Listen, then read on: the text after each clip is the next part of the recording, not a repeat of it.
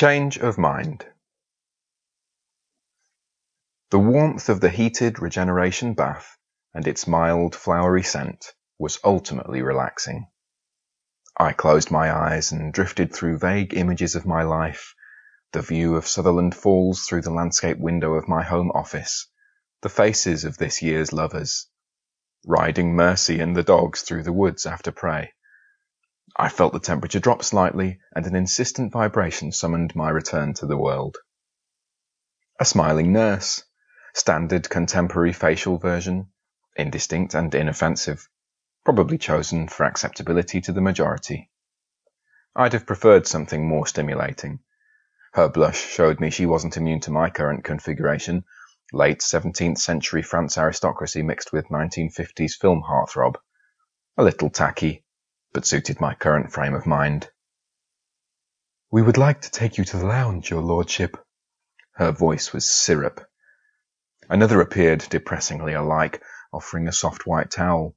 Their twin features made me think of the great unwashed who often chose off-the-shelf forms. I tempered my scorn with the thought of their pennies rolling into my pockets as my media empire kept them spinning, changing their icons daily. Cosmetic surgery was available to all except the ignorable impoverished, but subtle variation and great art were for those matching my elite bankroll only. I smiled. As I lifted myself out of the water, my leg went weak and I instinctively reached out. One of the nurses caught my arm with firm and unexpected strength. She must have been enhanced for the more physical side of her job. Perhaps male originally? Would be cheaper. Note to self, explicitly no transgender. When I specify female carers, I want real women. "Get the doctor," I ordered. I wasn't taking any risks with this new surgery, if you could call it that. "I was on my way anyway, Henry."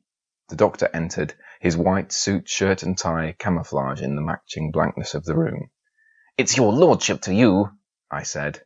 "Of course, Henry."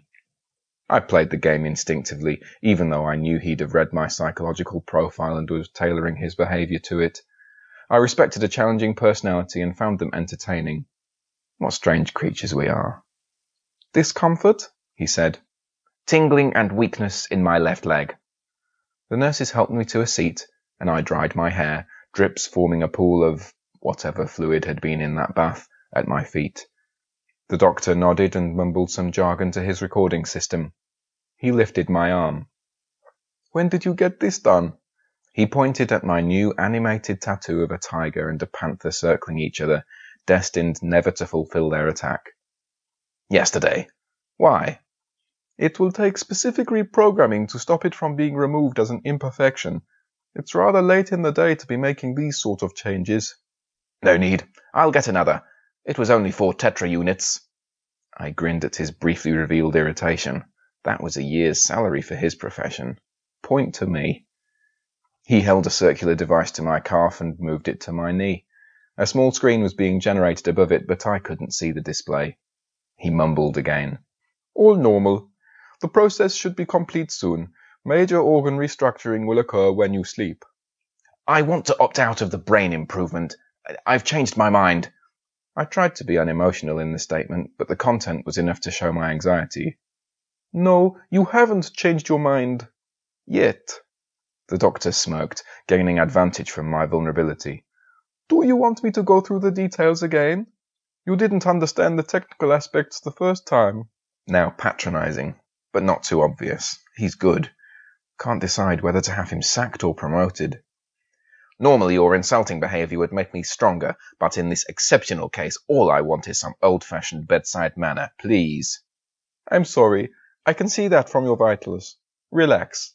I'll go through it again, your lordship." The room lights dimmed and I could feel the temperature rise, drying the remaining moisture on my skin. A screen appeared, filling my view. A professionally reassuring voice began its presentation. The car dropped me back at the villa, and I had a nasty feeling in my backside that I'd just been bamboozled. The science lecture I'd received had me in no doubt that the brain improvement was definitely the way to go. I've got enough business savvy to know never be that sure of anything.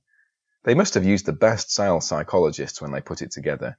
It was too new a technology to get any real statistics.